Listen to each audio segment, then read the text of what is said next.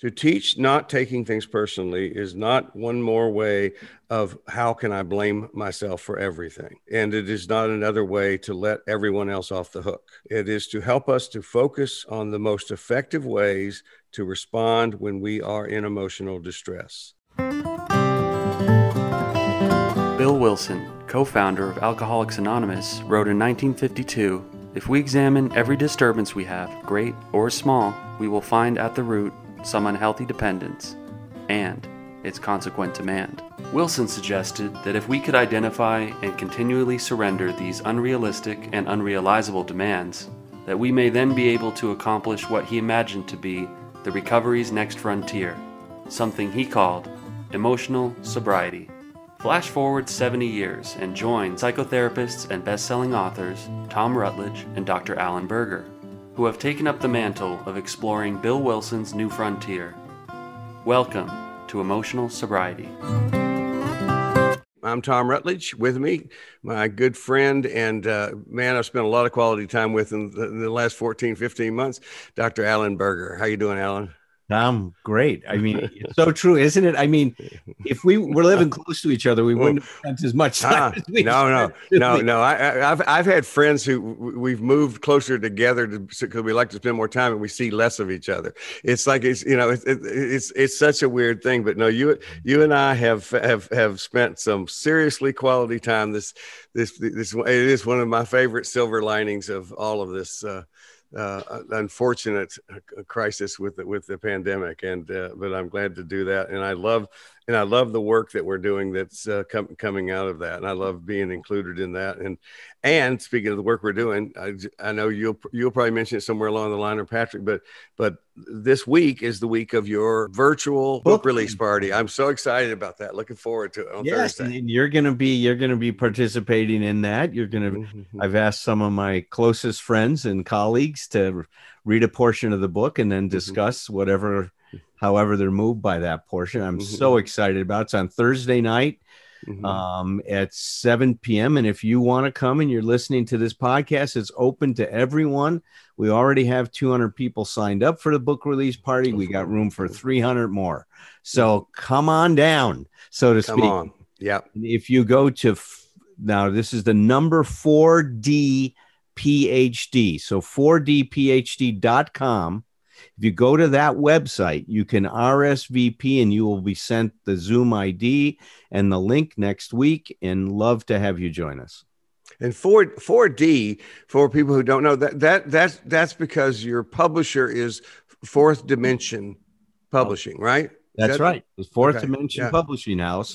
And it's taken off of that thing that if we can be rocketed in recovery to the fourth dimension. And you and I we're really been talking about how emotional sobriety is that engine that rockets us into that fourth dimension. It really provides. I like that it's the engine that rockets us into it, as opposed to emotional sobriety is the fourth dimension. It's like who the hell knows what all we're heading to. But I've noticed my language about talking about emotional sobriety has evolved to, I've actually noticed I use the phrase, the teachings of emotional sobriety. It's like, it really is. These are all things that and hopefully, we wouldn't be putting ourselves out here as having some expertise with this if we didn't believe that we have something to share about that. But we also always make that point, not with any false humility, but with just genuine humility, that we're all in process here. We're all works in progress, and we're learning as we go. And which is one of the things I love about the way we do our work, which is, we can come on here one week and then next week I can come back and go, hey, remember that thing I said last time about so-and-so? I now completely disagree with myself and have changed to thinking this way. And that's not seen as, I failed because I was wrong about something, but it's seen as growth. Yes, very true. And look, that's, to me, when you were sharing that, what came to my mind is how much you and I have just extended this discussion of emotional sobriety this last year. I mean, here in our podcast that started with a podcast to help people get through COVID, then turned into Start Right Here. And then we decided it's about emotional sobriety, the next step in your recovery. And we've dedicated our podcast to that.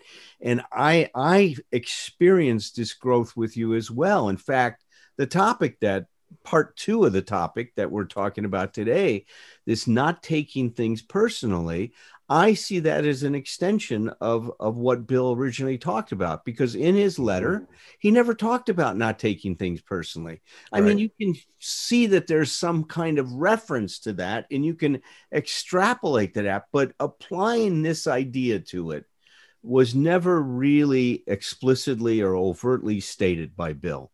And it's such an important part, as we talked about in part 1.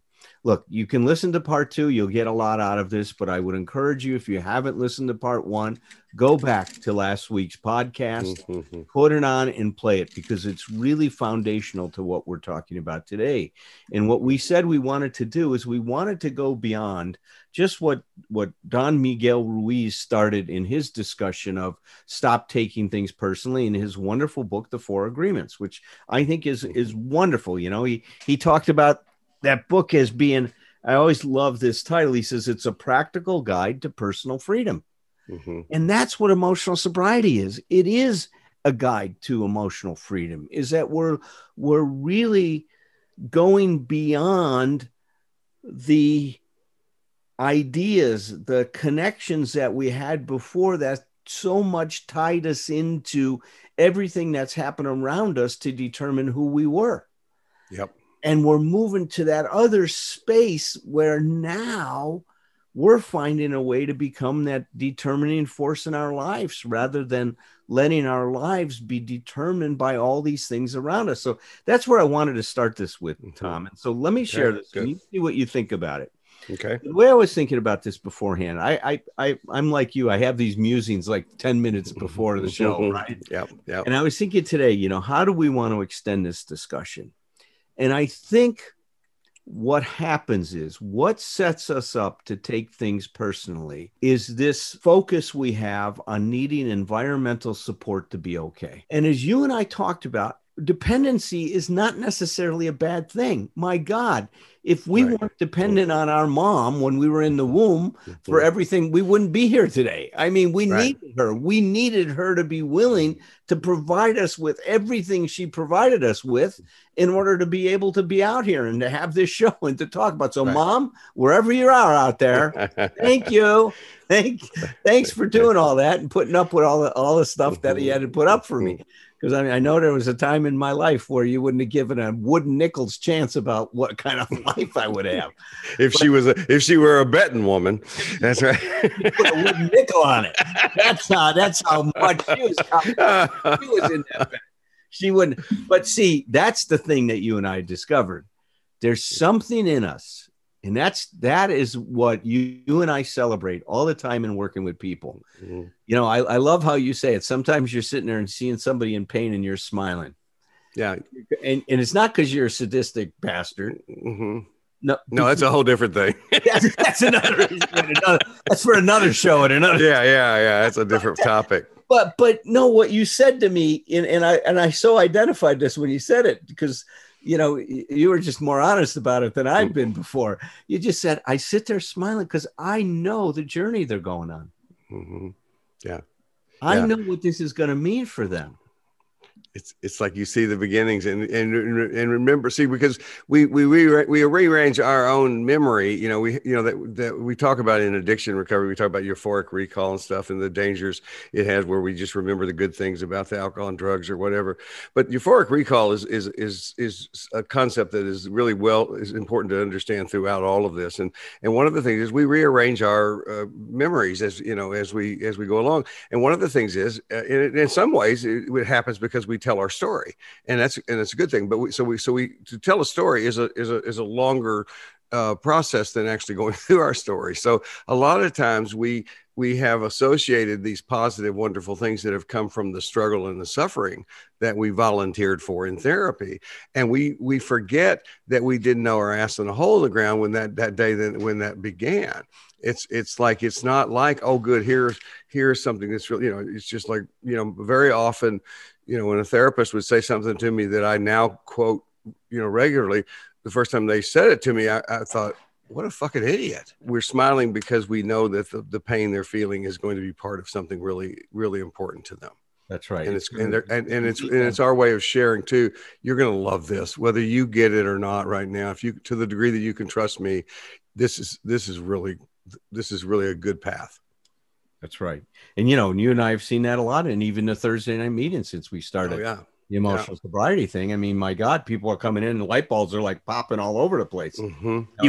You aren't too worried about what if they never learned the lesson?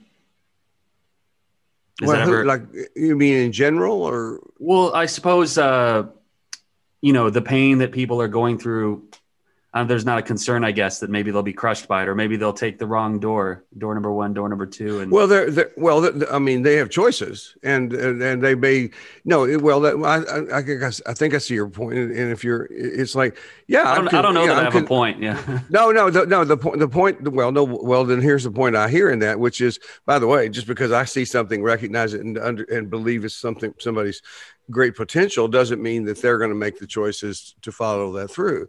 It's like, whatever it is I'm saying at that time, and I think this is probably true for you, Alan, as well. Whatever I'm saying to them at the time is just my part in encouraging them to stay on that path. Because, sir, I have a concern that they're not going. I mean, if somebody were to say, well, this person may not stay on there, that would concern me. But in light of what we're talking about not taking things personally, that's not my focus. My focus is not they have to do that in order for me to be okay either. Right. That's one of those places where you can sound kind of harsh as a therapist when you're going it's not going, I will feel when people don't do well, or people relapse, or people don't make it. I definitely have feelings about that. But one of the things I don't do is I don't take all of that responsibility on. I take the responsibility that is my responsibility to do my job in the best, as Sheldon Kopp says, in Back to One, to always do impeccable work. My job in the moment is to do that. But it's like, but the truth is also, when I'm in those spots with those people, I'm usually feeling pretty positive about them because they're there and they're being honest with their feelings, and it usually means they're going to make it. And I that's the way I would say it, Patrick. I don't think that we're so focused on the outcome. We're more focused on having faith. Yeah. That a faith based on the deep knowledge and experience of what's inside each one of us, that Tom's experienced personally, that I've experienced personally, that I see happening in your life, that I see happening in hundreds, thousands, and millions of other people that have found a new way of life that's based on, a willingness to use some different principles in their life, right? Mm-hmm. To find a set of ideas and concepts that can really invite that person's, what I would call healthy self, if you will, recovery self, into participating in their life, instead of, being given all this privilege to my addict self or my worst self. My God, I gave so much privilege to that part of me. Tom described the relationship to the addict self once as a command obey relationship. Mm-hmm. This part says jump, I say how high. Mm-hmm. I mean, and that turned around. That part says jump, I say no. I don't want to do that today. That doesn't make sense to me. I know that's what you think is a good idea, but I see where that goes now, and I don't need to go along with that. I know you think that that's part of the solution for things, but I think there's a better one for me. So we get into this new dialogue that's so exciting. But let me take this where I was going with this environmental support. So there's nothing wrong with us having this idea that we need the environment, support from the environment, to be okay. We wouldn't be here if we didn't have that support. Right. If the atmosphere I was in didn't provide oxygen, I'm in trouble. I can't do this alone. I need my environment to provide certain things. I need relationships. We need relationships. Early on, we don't take it personally. If we say I can't breathe, we don't take it personally. It's like it's right. But that's an interesting observation. See, there's a whole different dialogue that goes on with the biological imperative than goes on with the psychological imperative. Right. The psychological imperative, that attachment to my mom and to my caregivers, my dad, was so important, because just like I thought I needed the oxygen, I did need their love and support to get through those early years, to help me learn how to show up in this culture that I'm in, to impart the culture to me, to impart some ideas about how to cope and survive. Now, as an infant and as a child, I couldn't be critical about what they were providing because I didn't have that cognitive ability yet. Right. We have no contrast. Even if we had cognitive ability, even when we get older, we don't have a contrast. We're not looking at a book that's describing healthy families.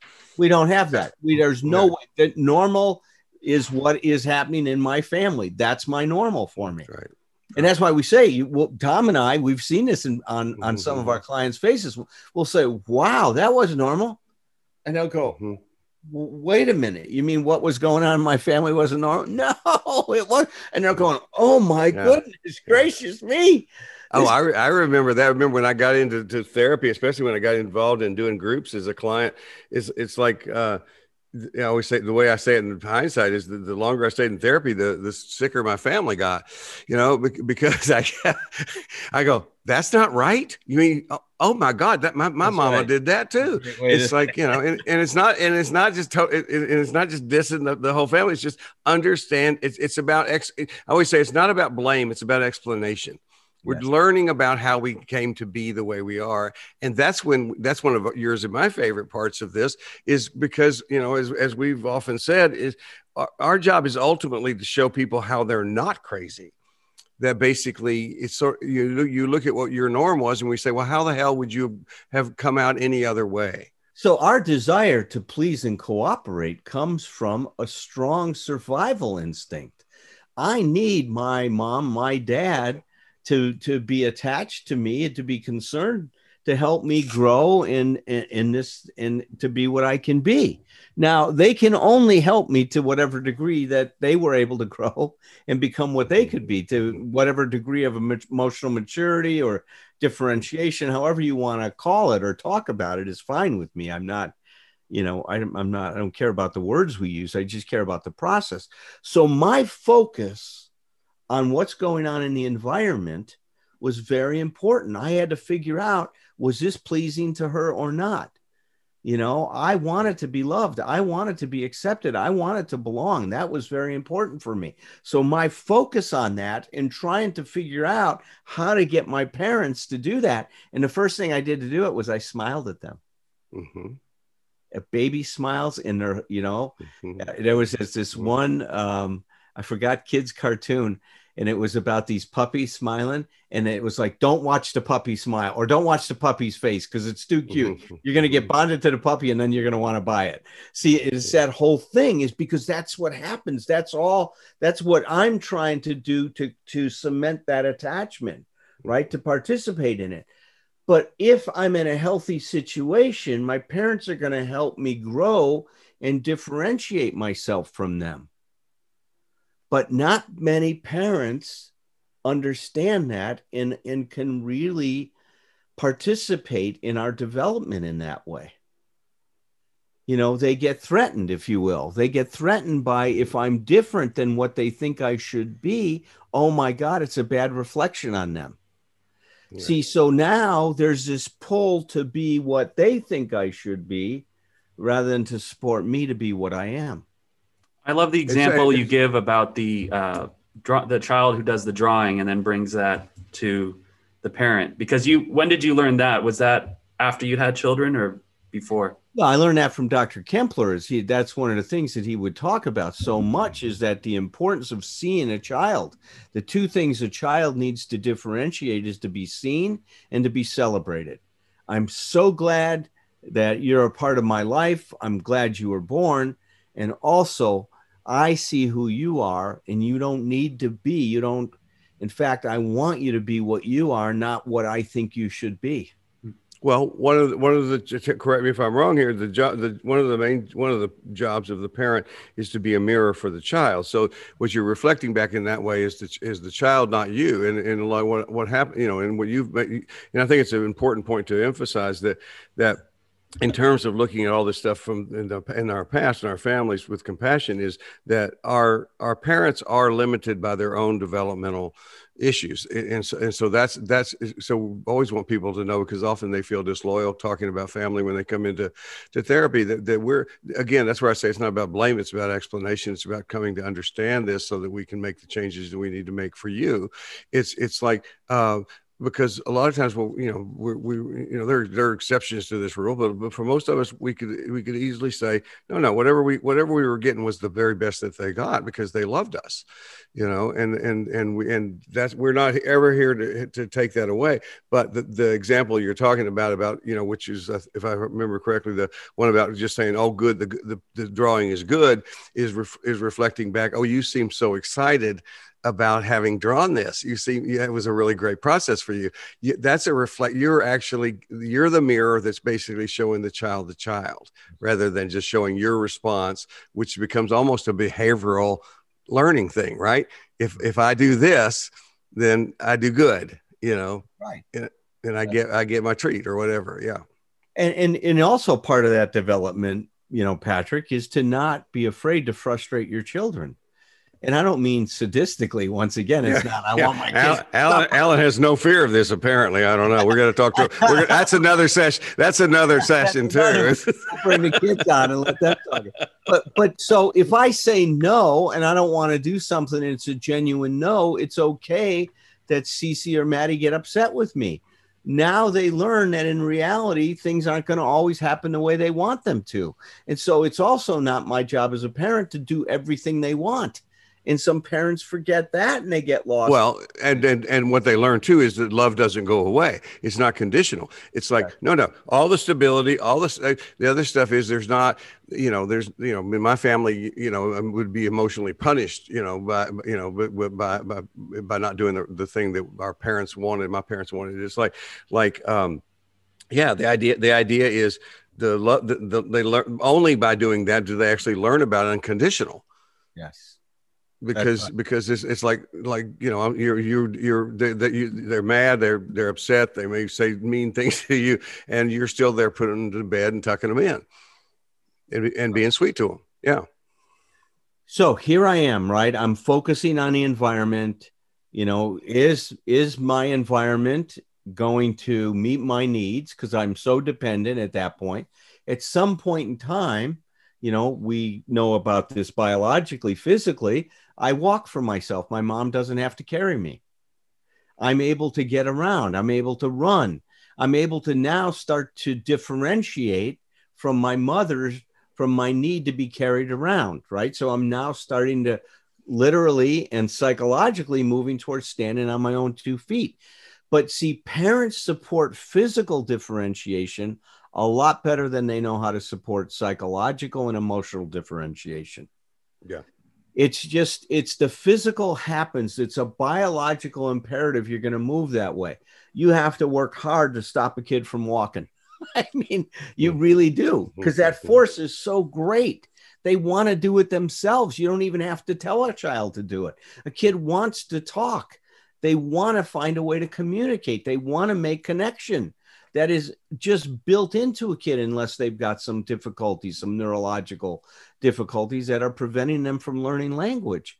But what I'm saying is the psychological part is it takes a more intentional approach to help a kid stand on their own 2 feet psychologically.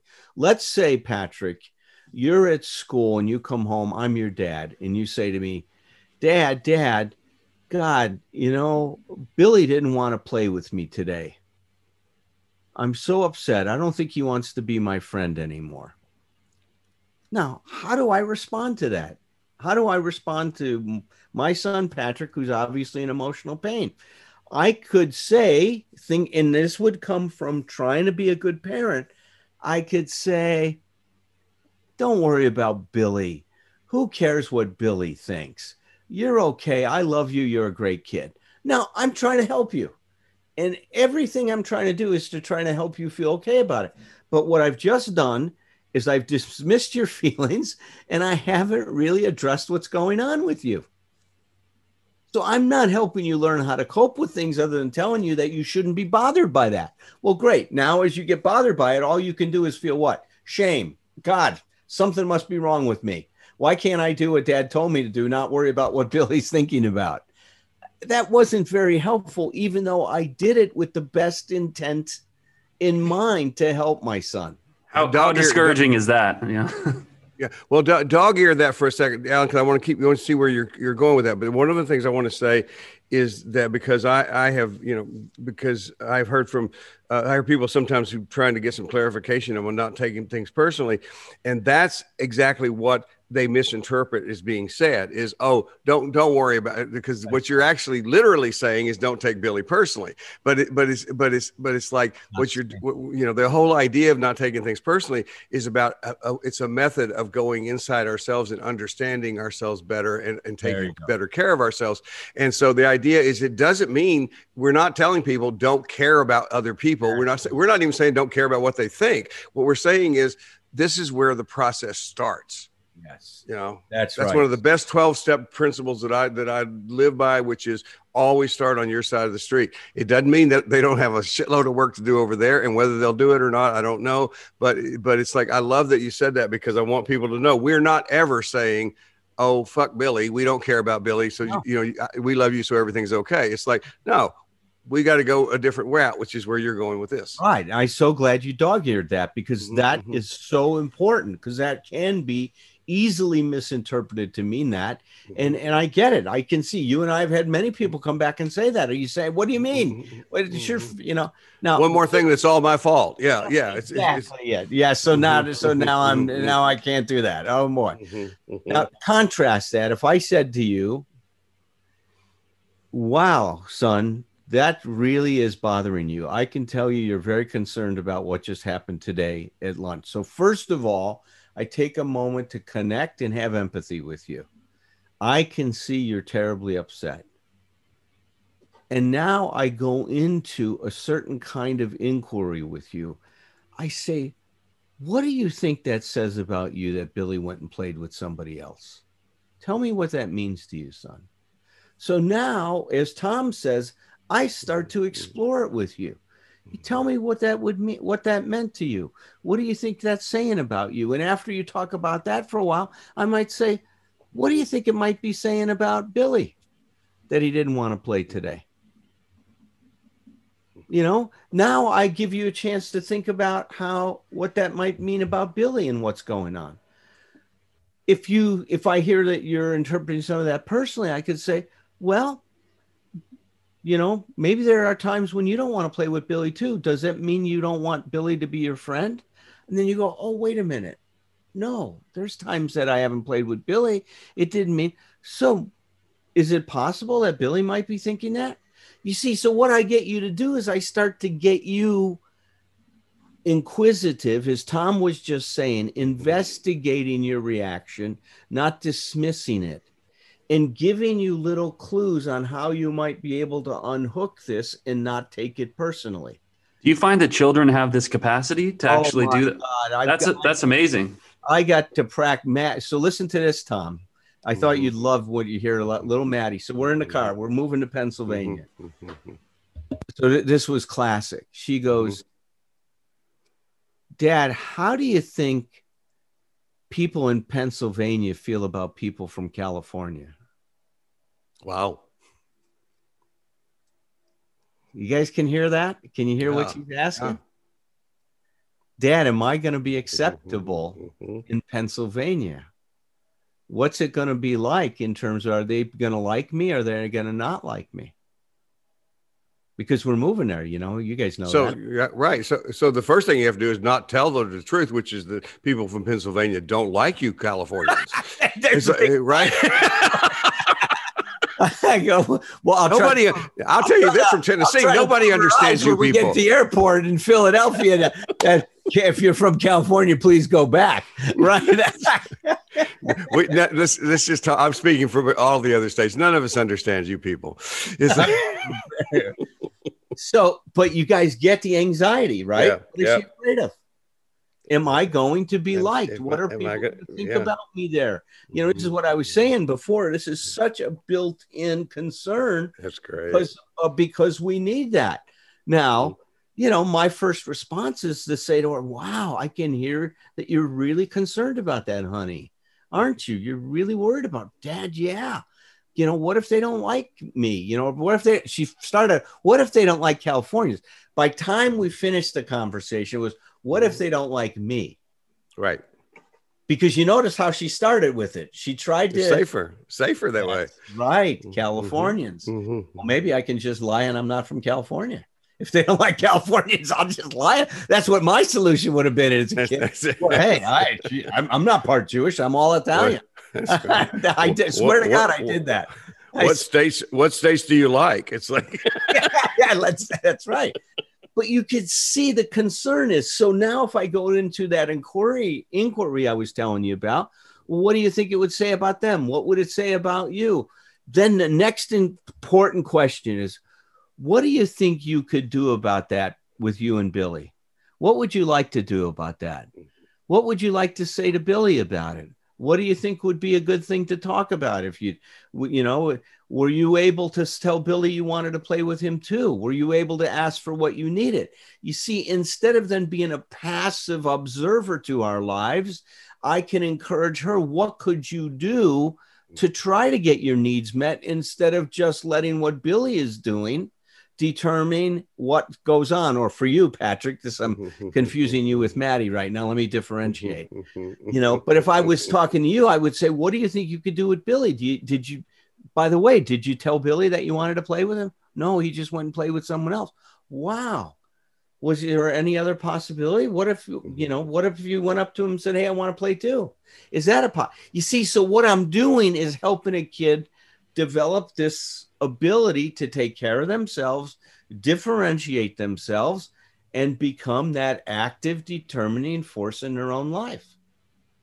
Yeah, and see, here's the thing: there's content and process here. It's like you're also you're not actually talking to Maddie. You're not talking to a little girl about process, but you are working in process because you're teaching, because you are the model, and she is and when she goes through many of those experiences, which she's already been through, where you're guiding her through, and you're responding to things like this with questions and helping. You know, she's learning to explore this stuff, because so many people just learn when our feelings are hurt, we shut it down. Yeah. I'm working with a couple right now, and I've worked with many couples through the years. It's like, just to get them to ask a few questions after their feelings are hurt is really a big deal. And they're often surprised that they can still do it. And it's like, well, so what's happening is not only this particular, I mean, she may or may not remember one day, her nervousness about moving from Pennsylvania to California to Pennsylvania, but she is integrating that process of inquiry that you're talking about, that people personal, that because that's when you talk about the environment, not depending on the environment, what we're always talking about is inside out, not outside in. Right. And when you're teaching, when you're doing that, whether that be talking to Patrick, who is asshole Billy is messing with him, or Maddie with her move, it's like you're teaching them that distress is the beginning of a process. Yes. Not the place to retreat, not the place to deny, not the place to run, to duck and cover. It's like, no, this is where we just get interested. We get, you and I talk to clients all the time. This is fascinating to me. I'll say, let's get curious together about this. And it's so great doing this with you, because that's such an important thing you just pointed out. I'm teaching her how to stay engaged with what is happening instead of avoiding it. Yeah. Right. And so many of us, because we don't have the tools, we want to avoid that. God, that friendship might be risky. I've got to have certainty that this is going to be okay, that it's going to be this way, or else I don't want to be friends with them. And we could, the three of us consider, we could come up with a large list of really loving, positive, well-intended attempts at reassurance to that child, what Maddie said, that would actually be shutting it down. Right. Like I could say, Billy's a jerk. That kid Billy did that again to you. Oh my God, you shouldn't. Or with Maddie, but with Maddie, you could also just say no. They like him fine. Everything's going to be okay. It's like, okay, well, pause. Anybody have a problem with this? So go like, well, no, I get that, but it's like I wrote about reassurance a lot in Embracing Fear, and one of the things I came up with, and that is that in order for it to be helpful, reassurance has to be credible. And so, if I tell you that I'm afraid of something and you say with good intentions, oh, don't be, you don't have to be. Right. I go, what I'm saying, I'm probably nodding at you on the outside, but inside I'm saying, fuck you, that's, but for you to go there with me, that's the process of finding reassurance. Yes. And that's what you're helping her find. That's right. That's right.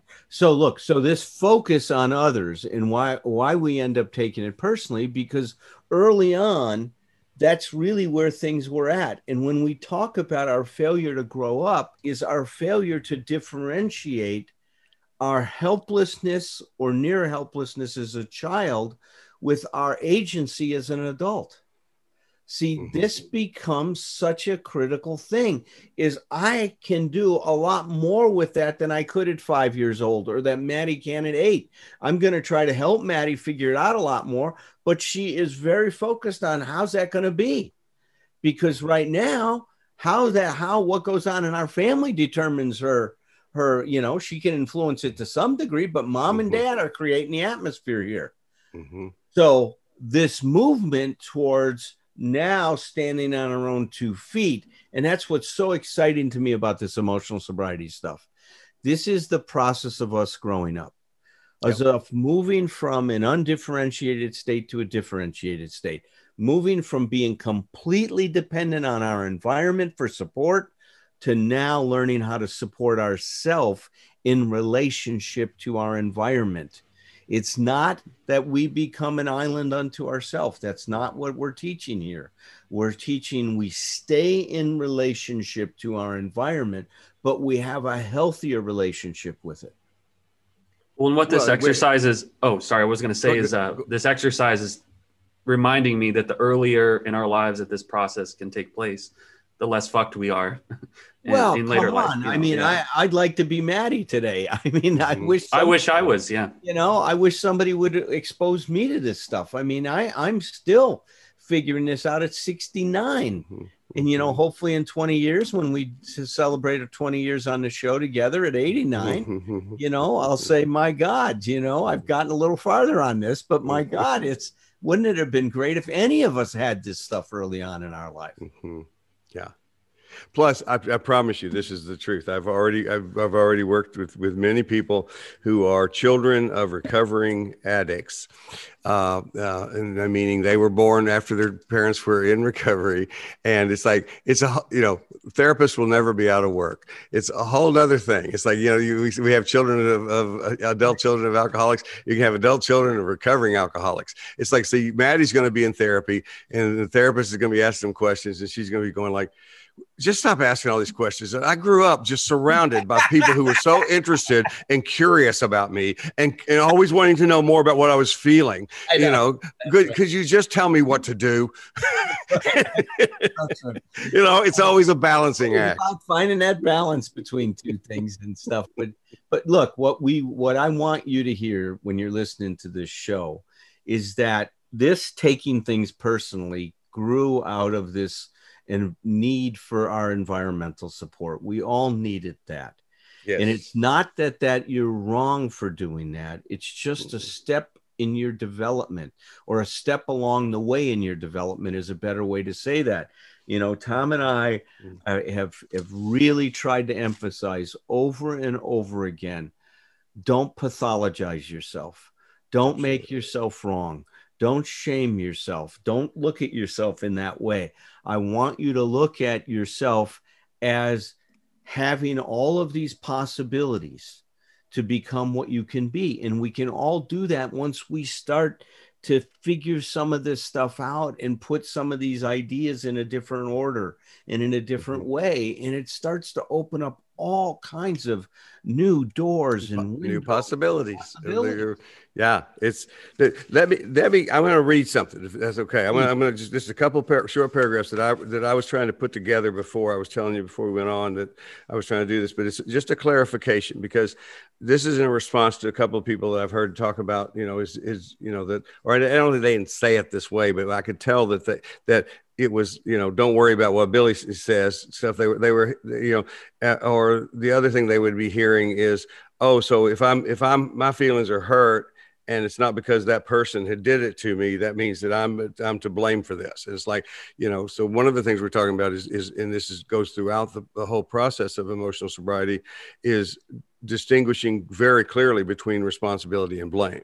Responsibility moves. We can talk about that a lot more in the future, but responsibility moves forward. Blame drops an anchor in the moment and then leaves us and gets us stuck in the past. But here's what I wrote as a clarification for someone that had asked me about this. And I want to see what you think about this, because if you like it, it's going in the book we're working on. So I'm in the process of working on our book.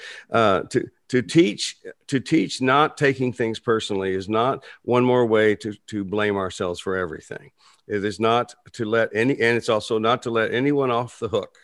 It is to help us to focus on the most effective ways to respond when we are in emotional distress. So what I'm saying there is that the hurt becomes the cue that tells us to pay attention.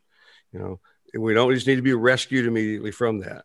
Ways when we were helping with is ways to help us learn more about ourselves, and specifically what you've been talking about today, how to take better care of ourselves. That's right. So there's more to that, but that's the beginning. It's the idea. This is all about using the pain as a cue to say, right, okay, it's that positive opportunism we talk about. What can I do to learn? How can I become better now? So just read it to people one more time. I want people to really absorb what you just said. Read it one more time. To teach not taking things personally is not one more way of how can I blame myself for everything. And it is not another way to let everyone else off the hook. It is to help us to focus on the most effective ways to respond when we are in emotional distress. Ways to help us learn more about ourselves, and specifically how to take better care of ourselves. And that's enough said, man. That's a great way to end our show today, Tom. Thank you for that. Absolutely. Everybody stay tuned. This is just the beginning of our discussion about emotional sobriety. And we'll look forward to seeing you guys next week. And I hope we see you all on Thursday night for Alan's release party. Peace out, guys. Tend your life, tend your myth, cultivate your narrative with whomever you're with. Then with glass in hand and children on one knee, bring some stories, bring your stories back to me. It ain't a crime to be a human, never be ashamed to be yourself. Rest assured that whatever you're doing will entertain me like nobody else. So here's to us, my old friends, until it's time to drink the wine and break the bread again. With glass in hand and children on one knee, bring some stories, bring your stories back to me.